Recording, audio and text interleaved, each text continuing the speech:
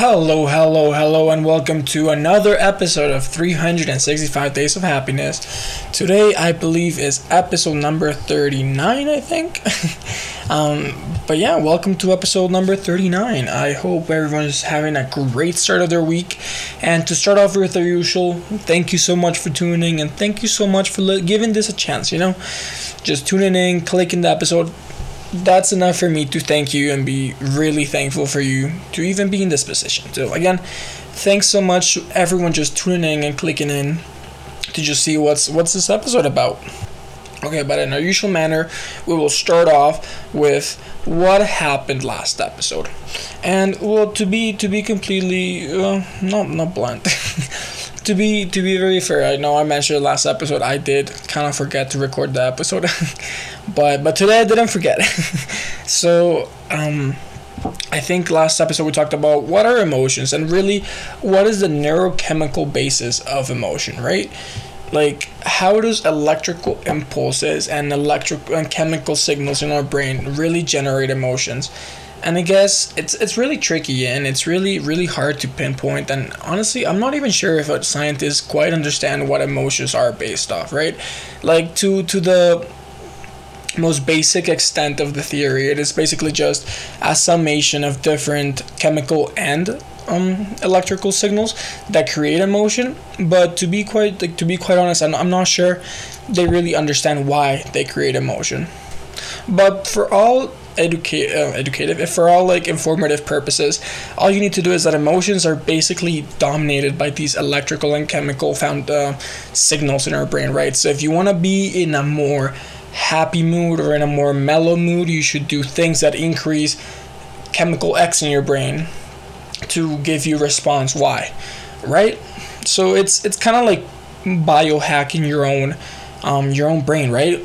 So for example, if you want to feel more relaxed and mellow throughout the day, maybe looking into what neurotransmitters, meditation and yoga, bring into the mix and see how they contribute to your chemical balance in your brain, right?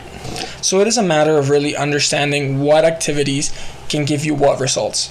And I think that's kind of what we boiled it down to, is just basically how to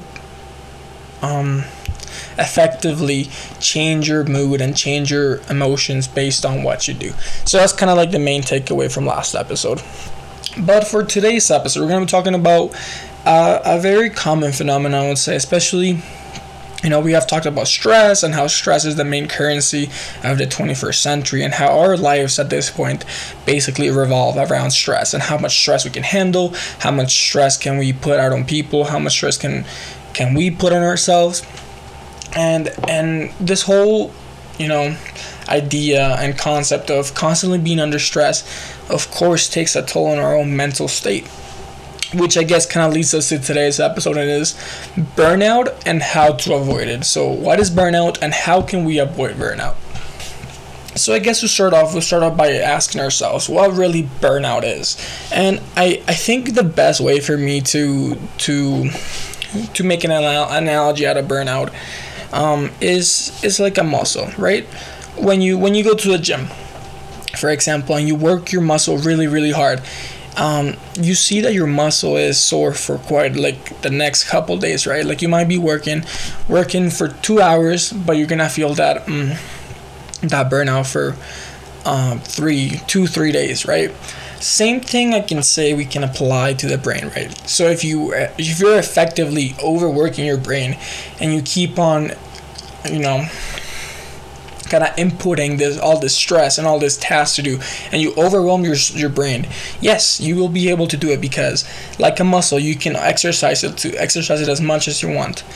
However, you don't want to exercise your brain to exhaustion like you do with muscles, right? This is where the analogy kind of breaks apart. Like in the gym, you do want to exercise your muscle until exhaustion.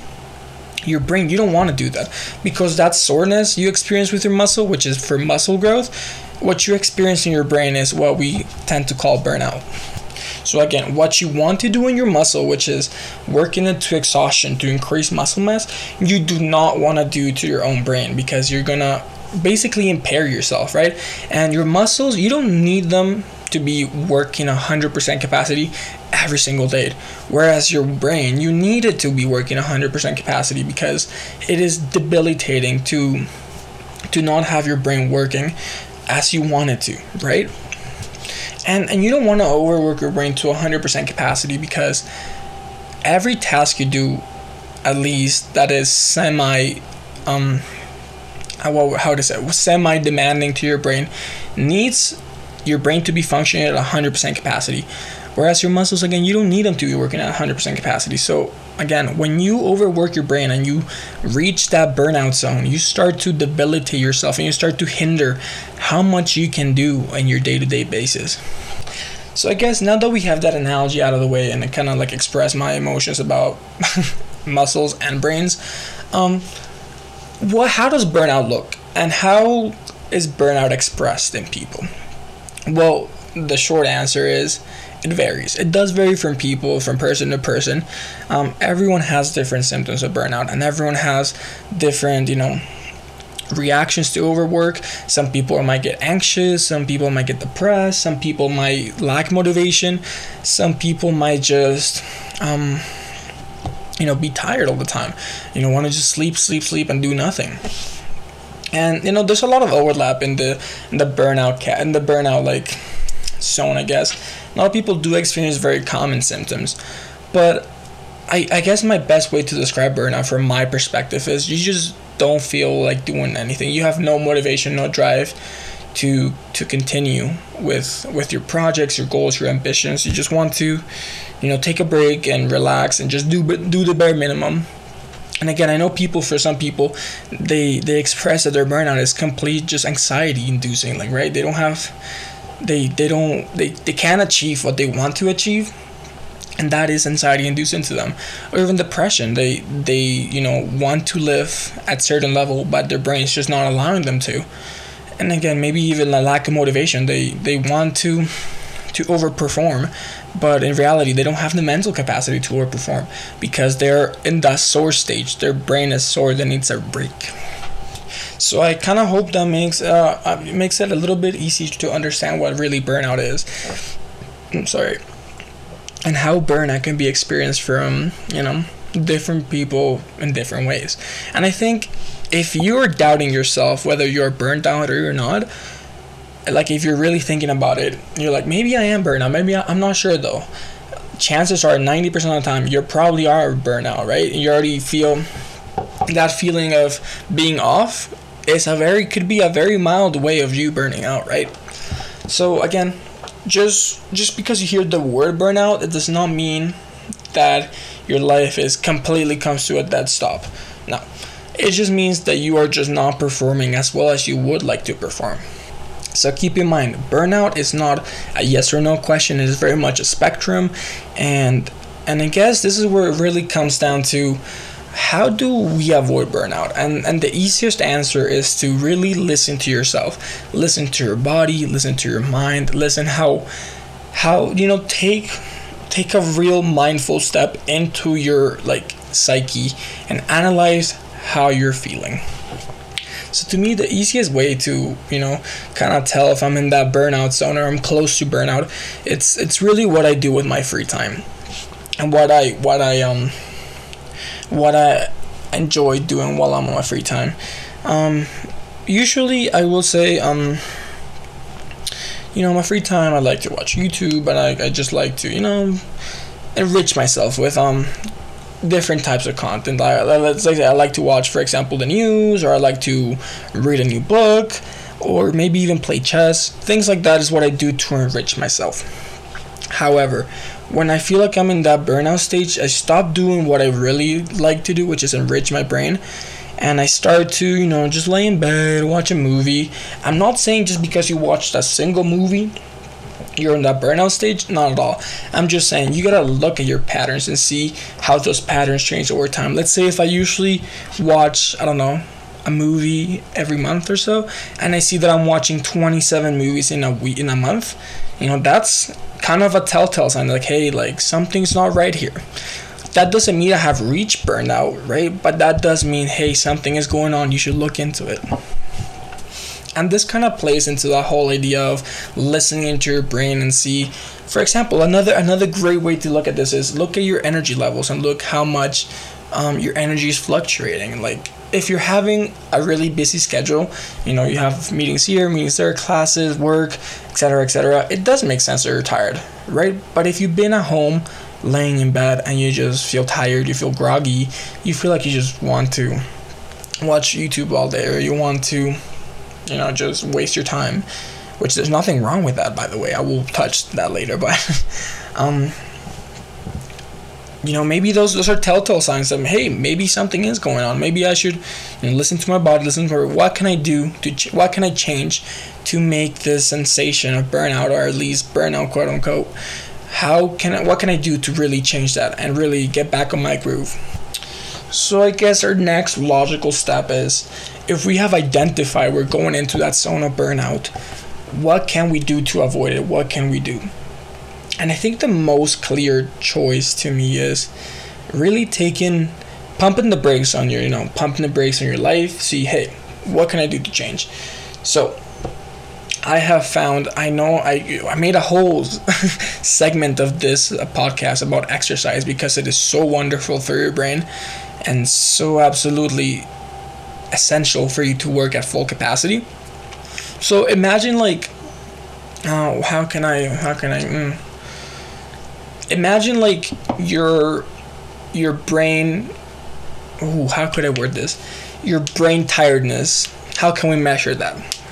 So imagine it's like a big cup of sand. Well, a big cup of sand. And as the level of sand rises up and down, that kind of identifies your burnout and how much load you can take, right? So usually without exercise, when you start to fill the cup of sand, you start to fill it up. Without that exercise, you start to, get some air pockets, and your cup tends to fill pretty quickly, or at least for some people, it tends to fill pretty quickly. And your brain gets tired more, gets usually a little more tired than with exercise. But you can imagine that when you are doing exercise, and I want to throw in yoga and meditation in there too, you kind of just compress that sand and pack it really, really tightly. So you have the same amount of sand, the same amount of tasks and things you do is the sand, but you have compressed it and you have made a lot more room for your brain to really just breathe and have a lot more, keep it at bay. So I will say doing exercise kind of stimulates your brain and kind of refreshes your brain almost in a way. And it really does help you avoid burnout for sure. Another great way of, checking yourself, see, hey, is this happening? Like, is this burnout really coming? Like, is this the burnout coming? Can I feel it coming kind of thing? Is to really check how much sleep you're getting. It's been proven time after time after time that brain cognition, so how well your brain works, to perform tasks, is greatly diminished once the more sleep you miss. So it kind of is like, if you don't eat enough protein, your muscles won't be able to function as well, right? If you don't, I guess that kind of the analogy is there, right? So you kind of need that sleep to let your brain work as smoothly as possible. And once again, going back to the sand cup analogy, when you sleep, you compress that sand a little more, because you're letting your brain work at its full capacity. So what seemed like a hard task to do before you had your proper sleep now seems like a normal task, right? So it tires your brain a little less for sure. So I would highly recommend, please get your 8, 7, even 6 hours of sleep, but don't sleep any less than that. You really should not be sleeping anything less than 6 hours. Okay, now that we have exercise and sleep out of the way, what is next? What can we do to avoid burnout? Diet is extremely important, and it's extremely precious. We have dedicated a section to diet as well, and this is where all kind of like all the aspects we have discussed so far kind of come in together and intersect, right? A healthy body equals a healthy mind. Getting that brain, feeding it with the right carbs, the right proteins, the right fat, identifying whether you are feeding yourself right, it's a great step to start feeding yourself right. And once you're able to feed yourself, once again, your brain function is gonna be, it's gonna be more sharp, more quick. You'll be able to, perform tasks better without getting as stressed. So again, that's another tip on how to really prepare your body for the amount of stress you're going to endure. Now, those three have been very much physical things or changes you can do to get your brain and body working at 100% capacity, which again will pack that sound down, and even if you have the same amount of work, you will feel a lot more refreshed and a lot more energetic to do said work. Now comes the question of what can we do psychologically to avoid burnout, because again, this is not just a purely physiological thing. You have to include your psychological aspect of life. Right, so what can we do psychologically? Well, to put it quite simple, not to put it simple, to put it bluntly, the best way to really understand when you're getting close to burnout is to really assess how much stress can your brain take. And I will say this does take quite a bit of work, and this does take a lot of inner, mindfulness, I guess, to really identify how your body's functioning, kind of thing. So by really gauging how much work you can take at a time, you can really set boundaries for yourself, and you can see, hey, is this the right time to get a job, considering all the things that I have? And if you think your brain is ready to handle it, sure, get that job. But if you're like, I'm not sure, I'm kind of reaching my limit on my brain capacity almost, right? Or how much I can take on a day or in a week or a month. You're like, hey, maybe getting a job right now is not my best idea. What other solutions or what other alternatives do I have? So really gauging how much strain you're putting your brain on a day-to-day basis is a great way to analyze how much stress and how much input can your brain take, right? And if the moment you realize, hey, this is too much for me, you're able to set those boundaries, and you're able to almost not empower yourself, you're able to advocate for yourself and really say, hey, I can do this, I can't do this, etc., which again is a great ability to have, especially as you transition into the adulthood, right? And you have more things pile up on your plate, and we tend to not really realize how much ends up piling up in your day-to-day basis.